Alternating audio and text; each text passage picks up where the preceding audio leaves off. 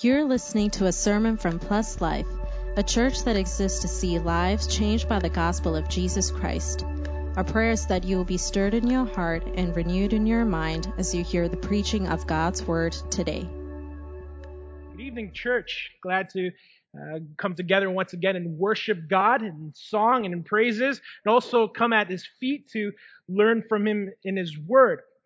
Of course, again, this is not the ideal situation to be on this online setting, but we are looking forward to the day where we can meet in person once again. Hopefully this summer when the province goes into step one of the reopening plan or whatever, do some events outside and we can hang out outside as a church. So let's keep praying for that. Let's keep looking into that and keep your ears and eyes open for any announcements from the church.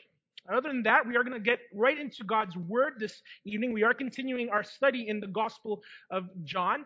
And of course, where we left off last week, we broke down the passage in John chapter 3, the first part of John chapter 3. And now we're going to get into some application of that. So if you have your Bibles, turn with me to John chapter 3, and we'll be reading from verse 1 to 10. Again, hopefully you're bringing your own Bibles now to each service so that you could follow along in a physical Bible yourself as we go through this study. John chapter 3, verse 1 to 10. Hopefully everyone here has their Bibles. Good. Good to see that. Please stand with me as we give reverence to the reading of God's Word if you have not already. It says this. Now there was a man of the Pharisees named Nicodemus, a ruler of the Jews. This man came to Jesus by night and said to him, Rabbi, we know that you are a teacher come from God, for no one can do these signs that you do unless God is with him. Jesus answered him, Truly, truly, I say to you, unless one is born again, he cannot see the kingdom of God. Nicodemus said to him, How can a man be born when he is old? Can he enter a second time into his mother's womb and be born?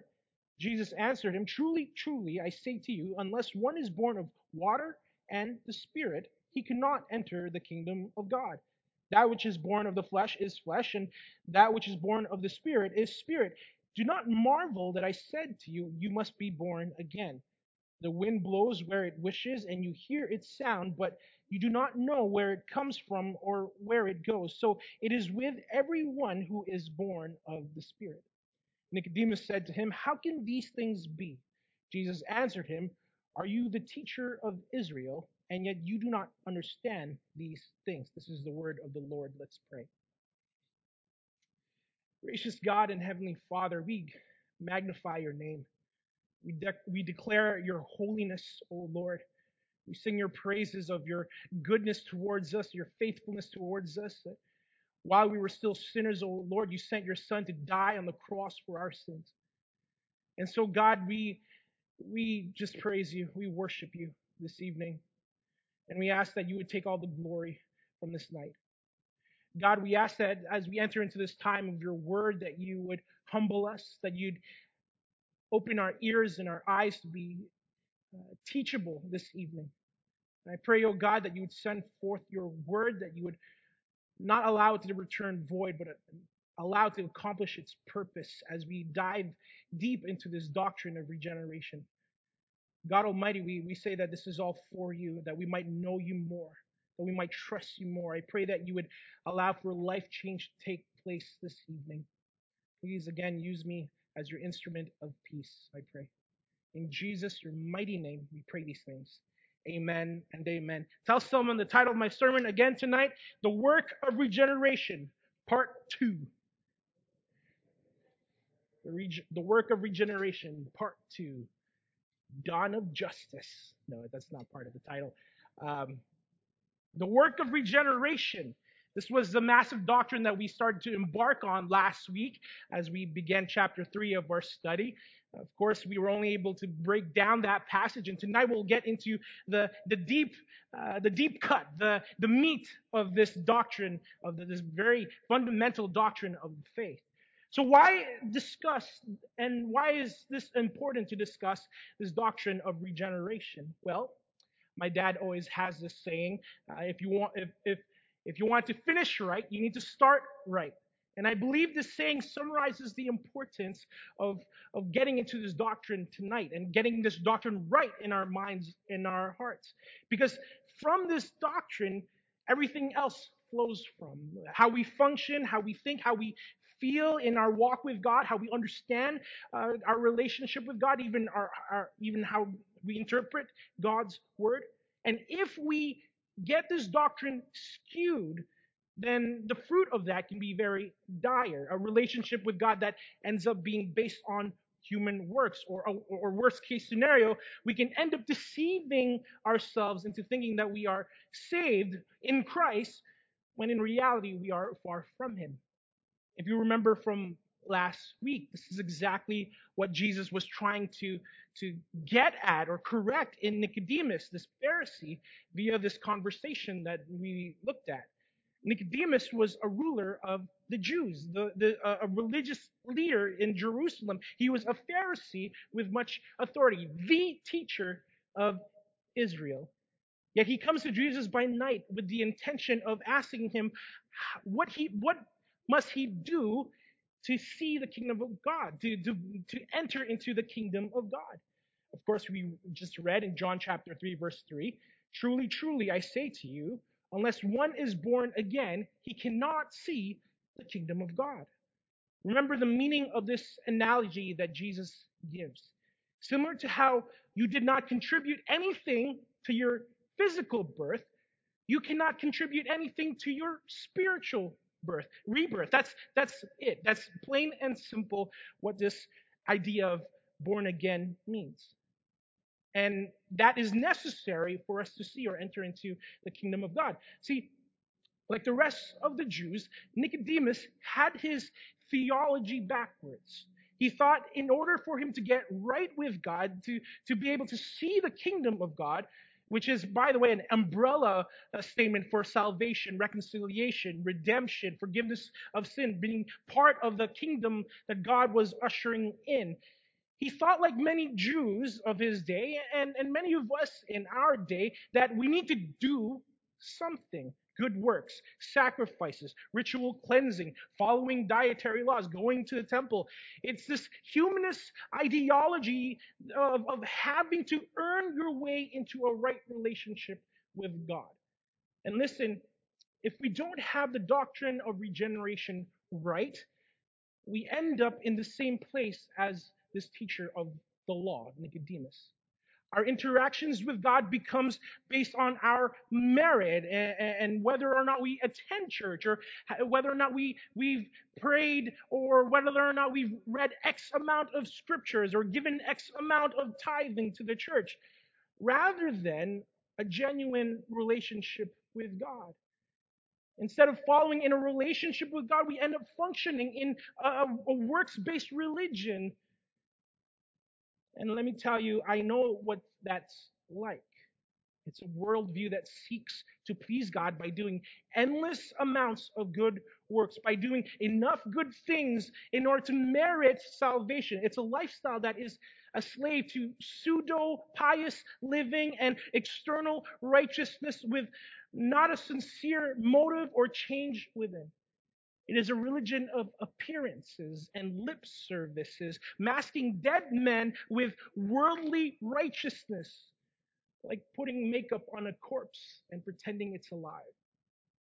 It is a religion that tries to earn God's love, even though God's love has already been displayed to us on the cross of Jesus Christ. And let me tell you, that kind of faith, that kind of works-based mentality and religion just leads to death. Either you burn yourself out trying to achieve these good things, trying to be holy and righteous before God, or you literally burn yourself out in the fires of hell thinking that you're saved by your good works. Jesus came to turn all of that notion upside down. Again, he says, as a matter of fact, unless you are born again, born from above, regenerated by God, quickened by the Spirit, you cannot see the kingdom of God. You cannot experience salvation. You cannot experience redemption. My hope, church, as we dive deep into this doctrine of regeneration this evening, is that you would truly be set free from a mentality of works, from a lifestyle of trying to earn your way into right standing with God, trying to earn God's love. My hope is that we would gain this assurance of our salvation, not in our good works, but in the finished work of Jesus Christ on the cross. With that said, let's dive into the doctrines of regeneration tonight. Everyone say dive. Now, the first thing that we need to do as we get into this topic of regeneration is that we need to give a clear definition of what regeneration is. And fortunately for us, Jesus does that in our passage tonight. Remember the flow of the conversation. Nicodemus comes in the secret, in the cover of night, wanting to ask Jesus how he can get into the kingdom of God. And of course, as we just mentioned, Jesus says, you need to be born again if you want to see or enter into the kingdom. Nicodemus is bewildered by this notion. Again, understanding what this means is that you cannot do anything then to earn your way into the kingdom of God. In verse 4, Nicodemus even says, how can a man be born when he is old? Can he enter a second time in his mother's womb? He's speaking from his works-based worldview of the temple and the law and thinking about the impossibility of being born again. He's used to this idea of earning his way into right standing before God. But then Jesus gives him some hints and clues as to how this is made possible. Verse 5, he says, or Jesus answered, truly, truly, I say to you, unless one is born of water and the Spirit, he cannot enter the kingdom of God. That which is born of the flesh is flesh, and that which is born of the Spirit is spirit. Remember, Jesus is pointing here to the Old Testament, right? He's referencing something that Nicodemus would have understood, would have studied, would have memorized his entire career as a Pharisee. So let's go back to that passage that Jesus is referencing in Ezekiel chapter 36. Ezekiel chapter 36, verse 25. It says, I will sprinkle clean water on you, and you shall be clean from all your uncleanliness, and from all your idols I will cleanse you. I will give you a new heart, and a new spirit I will put within you. And I will remove the heart of stone from your flesh and give you a heart of flesh. And I will put my spirit within you and cause you to walk in my statutes and be careful to obey my rules.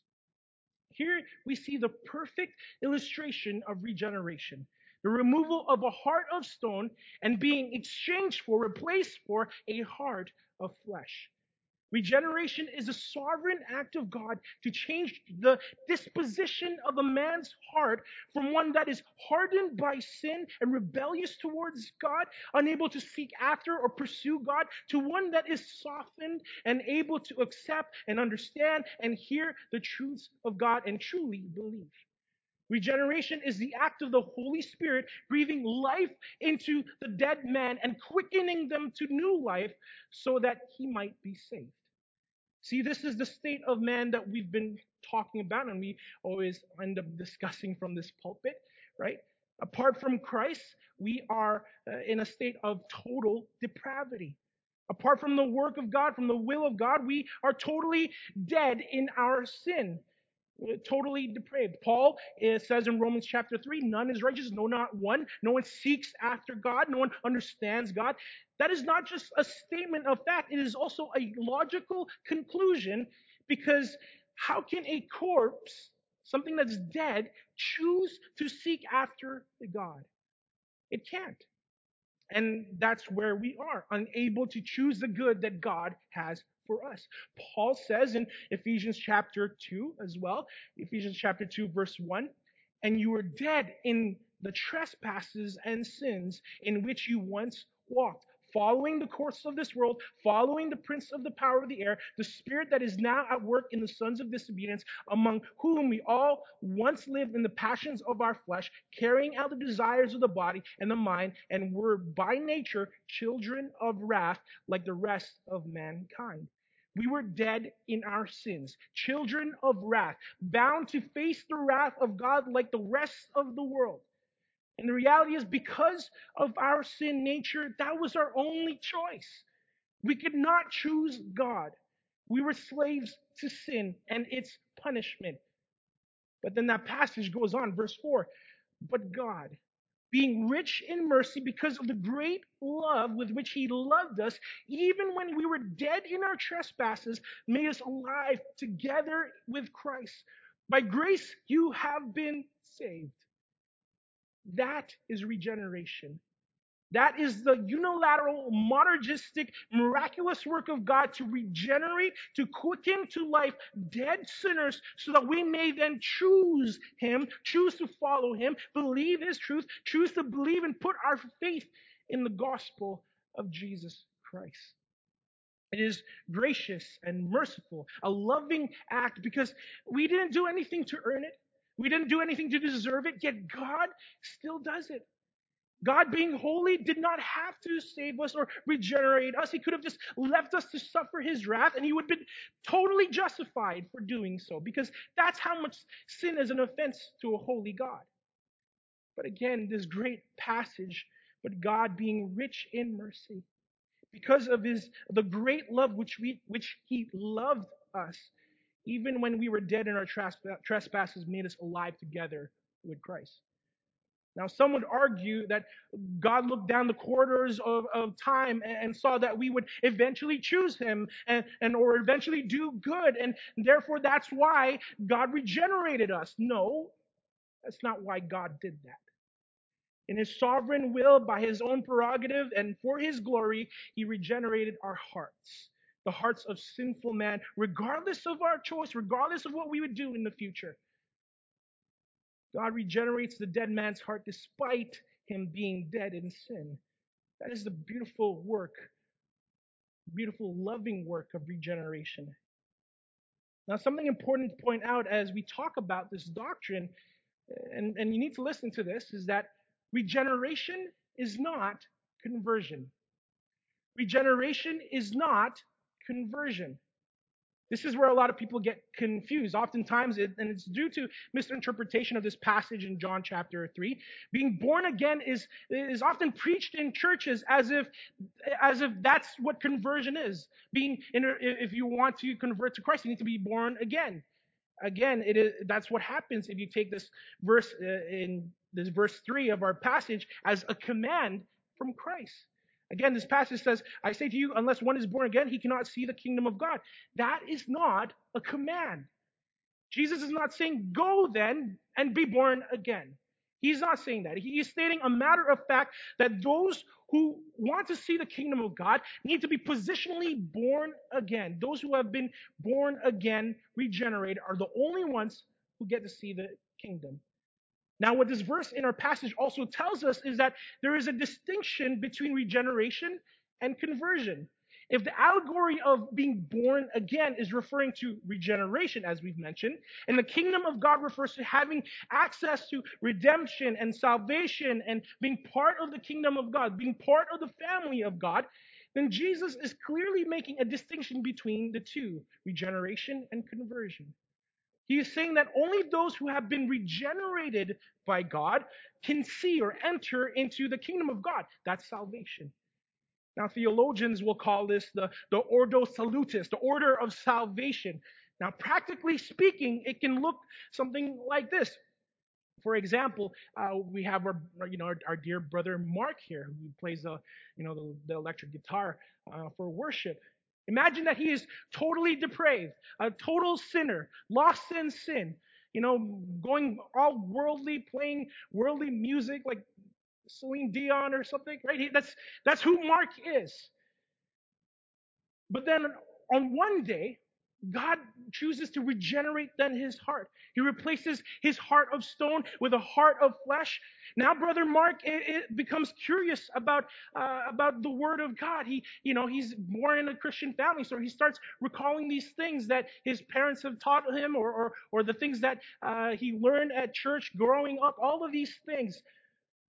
And then on Wednesday, he does more soul searching. He goes on YouTube, watches some videos, and then he reads some scripture passages. Then by Saturday, Mark is crying out on the altar of God. He's confessing his sins. He's repenting. He's wanting a new life. He's putting his faith and trust in the finished work of Jesus Christ. That's conversion. But that does not happen until God regenerates the heart first. See, many of us can remember the day of our conversion. It happened at a church camp. It happened one Sunday morning during a private Bible study, maybe. But regeneration is done by God in the secret place, in the heart, during a time where we least expect it and where we have no control over it. Again, Jesus says in verse 8 of our passage, the wind blows where it wishes, and you hear its sound, and you do not know where it comes from or where it goes. So it is with everyone who is born of the Spirit. Now, this distinction that Jesus makes is very important in regards to regeneration and conversion because it points to one of the fundamental truths about regeneration, and that is regeneration precedes faith. Regeneration precedes faith. That's our first point for tonight. This truth simply means that before we can put our faith in Christ for salvation, God must first do the work of regeneration. Again, because we are dead in our sin, there's nothing in us that would desire to turn to God, would desire to repent, would desire to put our faith in God. So in order for that to happen, God must first regenerate our hearts, then faith comes, then repentance comes, then belief comes, then surrender comes. John Calvin said, we are in a manner mute until God's promise opens our mouth to pray. Regeneration precedes faith. Regeneration happens before conversion. Now, this distinction is crucial to understand for two reasons. The first is responsibility. Whenever someone talks about God's unilateral work of salvation or monergism, the conclusion that people often come to is, okay, so what's my role in it? I don't have a responsibility in it, then, what am I doing? And maybe you've thought that yourself. Separating regeneration and conversion gives us that responsibility to still have faith. God opens our hearts to the gospel so that we might perceive it, receive it, and be receptive to the gospel. But it's still our responsibility to hear and believe, to put our faith in what Christ has done on the cross and in the grave. We are still responsible for repentance, for crying out for mercy, for surrendering to God. All of that is our responsibility. Now, on top of that responsibility, it also includes going out to make disciples, going and propagating the gospel. I often hear, well, what's the point of sharing the gospel if God's going to save his people anyway? Because God regenerates the heart to make it into good soil so that we can go and plant the seed of the gospel. That's why. Romans chapter 10, verse 13 says, for everyone who calls on the name of the Lord will be saved. That's responsibility number one. As we talked about, we still need to call out to God. We still need to repent and have faith. And verse 14 of that says, how then will they call on him in whom they have not believed? And how are they to believe in him of whom they have never heard? And how are they to hear without someone preaching? And how are they to preach unless they are sent? As it is written, how beautiful are the feet of those who preach the good news. Paul describes the necessity of us to still go out and preach the gospel. It is the responsibility of those who believe the gospel to go and preach the gospel. This is the Great Commission, to go and make disciples as commanded by the Savior. And a true mark of a believer is obedience to the Savior. So of course you still need to go and preach the gospel, to go and evangelize. So that's the responsibility that we have. That's the practical part as to why this is important for us to make a distinction between regeneration and conversion. The second reason why this is important is on a perspective level. If you make regeneration and conversion synonymous with one another, or you have conversion take place before regeneration, then salvation becomes the work of man rather than God.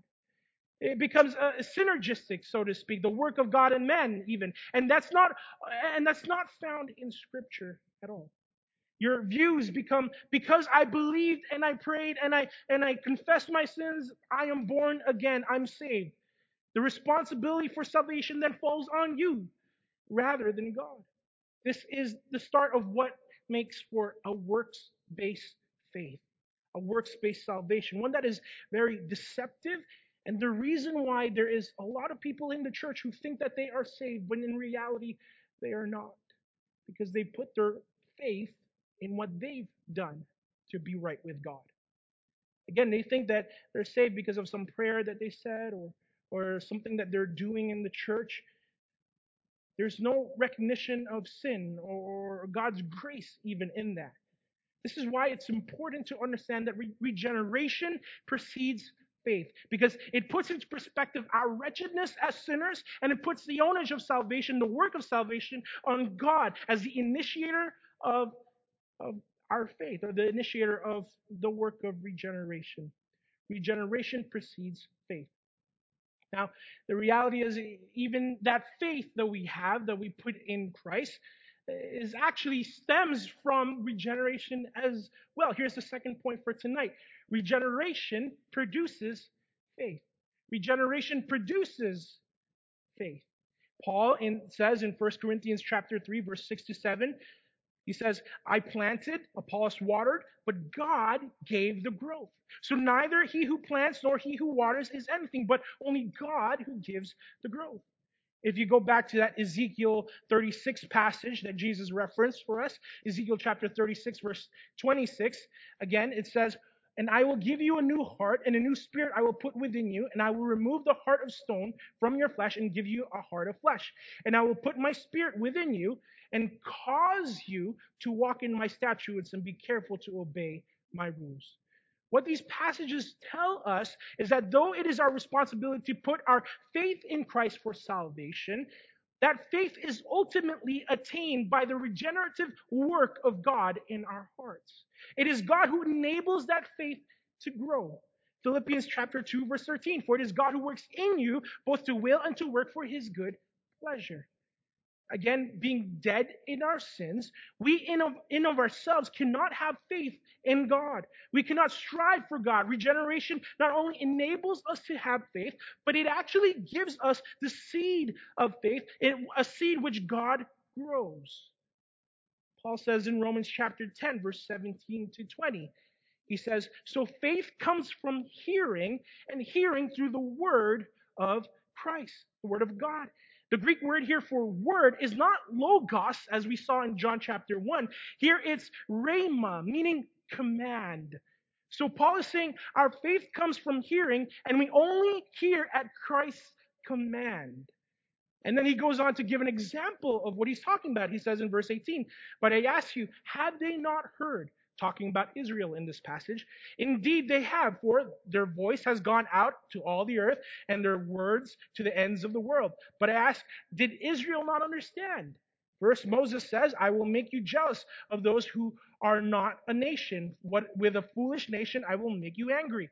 He's saying, Israel heard the gospel, but they didn't understand. They did not hear, therefore they did not have faith. But Paul goes on to say in verse 20, then Isaiah is so bold to say, I have been found by those who did not seek me. I've shown myself to those who did not ask for me. This is why some believe in Jesus and some don't. Paul is saying the reason why we Gentiles could have faith, could believe in Christ in the first place, unlike Israel, is because God caused us to have faith. God caused us to believe by his command, by his word, to hear and have faith. God, in his sovereignty, in his rich mercies, causes some to be regenerated, resulting in saving faith, while others are left hardened in their hearts. This is why we can say regeneration produces faith. It means that our salvation is not dependent on how much faith we have or what little faith we have, because our faith is ultimately produced by God, cultivated by God, sustained by God, and perfected by God. This is why the author of Hebrews can boldly proclaim that Jesus is the author and perfecter of our faith, meaning he is the one that starts it, propels it, compels it, completes it, and grows it in between. So for those of us who struggle with doubts and fears about our salvation, this is our hope, That our lack of faith does not determine whether or not we are in Christ. And oftentimes, the things that test our faith is often what God is using to grow our faith. So that crisis that you might be experiencing in your life, that heartache, that depression, that those doubts and fears that you are struggling with, everything that is making you feel as if your faith is fading away, if it is truly God who started that work in you, that regenerated your heart so that you might have faith, those things that are seemingly hindering your faith is actually the way in which God is growing your faith. God is producing in you a faith that is more precious than gold, as Peter says, that comes through the fire, refined and pure and genuine, able to stand the tribulations of this life. God, through the work of regeneration and through the process of sanctification, produces in us saving faith. This ought to be an assurance for us who may be struggling with unbelief or doubting our salvation. God's work of regeneration starts the process by which we have saving faith. And listen, if that's not enough to give you hope or get you excited about this, listen to this last truth about regeneration. Regeneration procures faith. Regeneration procures faith.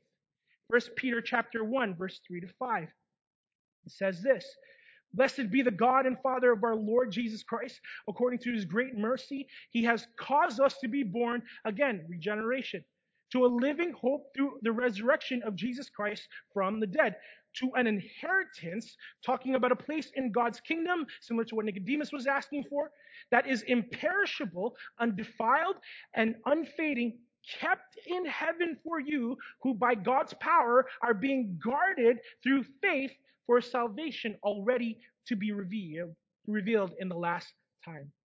Regeneration procures faith. It obtains it. It seals it. It irrevocably acquires our salvation because it is God who works for our salvation. It means that our salvation will be accomplished. That's what Peter is talking about in this passage that we just read. God caused us to be born again to a living hope found in Christ, to an inheritance that is kept guarded by God himself until the time of its revealing. Because regeneration is 100% God's work alone, monergistic, it means that the effect in which he desires to achieve by it, namely our salvation, he will certainly then accomplish it. This goes back to the illustration of being born again. Similar to how in the process of our physical birth, we could not stop or resist that process. I was present both times that my wife gave birth. And let me tell you, once she started getting those cramps, there was no stopping that process, right? At one point, the doctor was like, yeah, your son's crawling out. Like, whoa, no stopping that process. And similar to it, there's our spiritual birth. When God puts into motion the process of regeneration so that we could be eventually saved, it will happen. This is what is known as irresistible grace or effectual grace. What God puts his hands to do, he will surely accomplish it despite our hesitations, despite our reservations, despite our objections. Some have in the past said that, God is a gentleman. He won't force himself, his will on your life or his love or whatever it is that they say. Listen, God is not a gentleman. He is a king and a creator. And as a king and a creator, he will take what is his and accomplish what his will with his creation is. God says to Moses, I will have mercy on whom I will have mercy, and I will have compassion on whom I have compassion. Those words are actually referring to irresistible or effectual grace, on whom God desires to show his mercy, his grace to. At the end of the day, for the goal of salvation, he will do so. Now, understandably, this imagery of irresistible grace always seems to conjure some image of God dragging an individual, kicking and screaming to heaven for some reason. It's like, we were talking about Brother Mark earlier. God's like, hey, I'm going to save you. And Brother Mark is like, no, don't. I don't want to be saved. And he's crying and holding on to whatever he can hold on to, his guitar or whatever. That's not how it works. That picture is only half correct. And we are, in fact, able to resist. In fact, we do resist, right? That's why Scripture talks about grieving the Holy Spirit or quenching the Holy Spirit, or why Paul in Romans chapter 7 talks about, the things that he wants to do, he doesn't end up doing, and the things that he doesn't want to do, he does, right? So there is a sense of being able to resist the Holy Spirit. In our flesh, we resist the work of the Holy Spirit. But remember what the work of regeneration entails. God replaces our hearts of stone with a heart of flesh. In the work of regeneration, God replaces our desires, our will, our wants, and He replaces it with His will, His desires, His wants. Prior to the state of regeneration, maybe we wanted to flee from God. The Bible says that we were rebellious, that we were actively denying the truths of God. So in our flesh, in our stone heart, of course, we would have not want to be saved or the things of God. But because God regenerates our heart and gives us a heart of flesh, after regeneration, our new fleshly hearts would want nothing more than to be saved by God. No true Christian is saved kicking and screaming and trying to escape God. That's ridiculous. But because of our regenerated hearts, a truly born again Christian willfully runs to God and joyfully accepts salvation. Their hearts are no longer made of stone, resistant to the call of God. Their hearts have been melted by the Holy Spirit so that they may long and desire after God. Think about your own relationship with God. Hopefully, none of you here are listening to my voice thinking, can't believe God's going to save me. No one thinks that. Who said that? No one. No, I imagine most of us here can't wait for Christ's return. I imagine most of us here are excited to see our Savior, the lover of our soul, the bridegroom of the church. With everything that's happening in the world, with the pandemic and the deaths and the hopelessness, I imagine a true believer yearns even more deeply to see the bridegroom of the church. That desire can only come from a regenerated heart. God regenerates our hearts, not only so that we can come to Christ, but also so that we would want to come to Christ. And because it is God who works in us, that we can rest assured that His desire for us to be saved will be accomplished. So regeneration precedes faith. Regeneration produces faith. Regeneration procures faith. I'm going to ask the worship team to come on up here as we close this evening.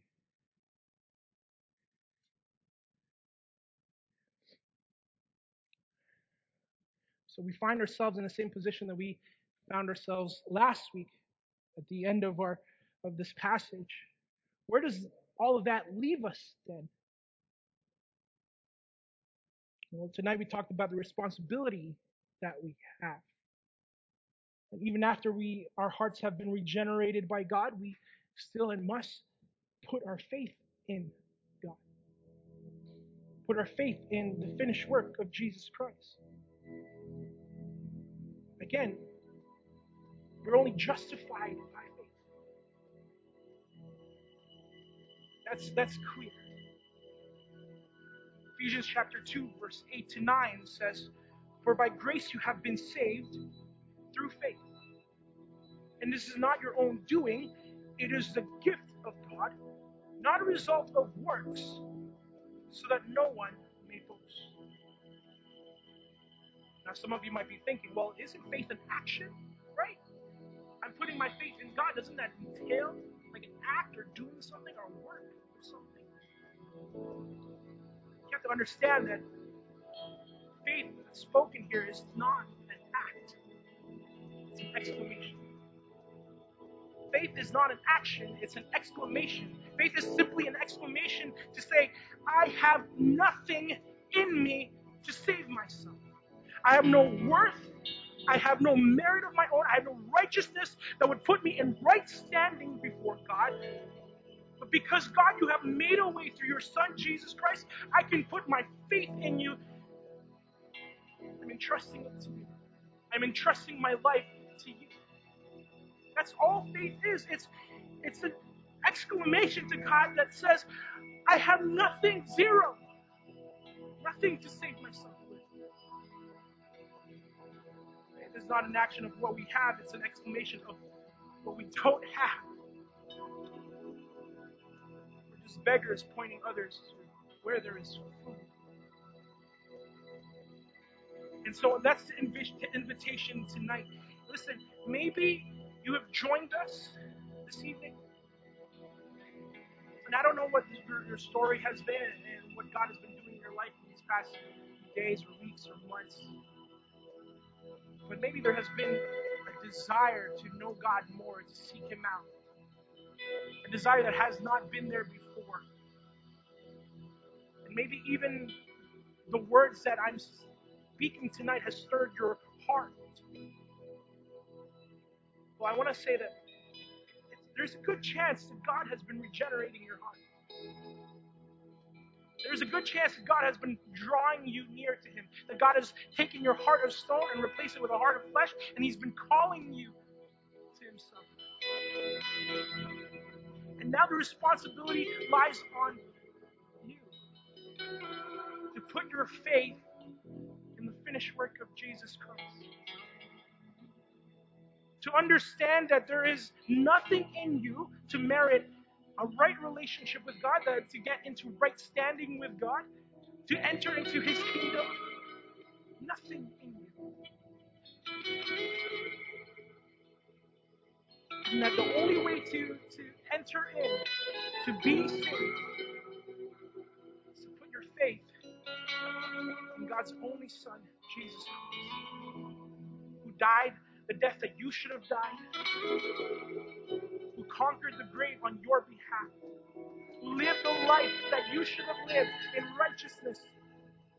And it is only by His merit, only by His righteousness, that you can stand before God. So I invite you to repent of your sin this evening. I invite you to recognize your position before a holy God and your need for the Savior. Let's do this tonight. Let's pray. Gracious God and Heavenly Father, Lord, we praise you for the work that you have done in our lives, the work that you have done in our heart. That God, in your rich mercies, in your grace, you chose to take us sinners with hardened, stone hearts, who deserve nothing but your wrath. You chose to take that heart of stone and replace it with a heart of flesh, that we might desire after you, that we might want you, that we might seek you. And I pray, oh Lord, for those who have not put their faith in you yet, that they would do so this evening. That they would not quench the Spirit, that they would not grieve the Holy Spirit and throw themselves before your feet, before your mercy, in surrender. That they would put their faith in you as not as an act, but as an exclamation of how we have nothing to bring. And we desire you, Lord. We desire your salvation. I pray that your word has gone forth and to accomplish its purpose. I pray, oh God, that you would allow for true and real, genuine life change to take place this evening. That God, you would free your children from a works-based salvation, from a works-based mentality that is still trying to earn your love. I pray that you remind us, your children, that we can do nothing to increase or decrease your love for us, oh Lord. For you loved us perfectly while we were still sinners, and you demonstrated that on the cross of Jesus Christ. Lord, have your way among your people this evening. Holy Spirit, melt hearts this evening. And allow for your gospel, your truth, to bloom and grow and bear much fruit. We pray these things in Jesus, your mighty name. Amen. Thanks for listening. We hope that you were blessed by the sermon today. If you would like to learn about the gospel or know more about our church, please visit pluslifepeople.com. Remember to subscribe for more content. Until next time, stay blessed.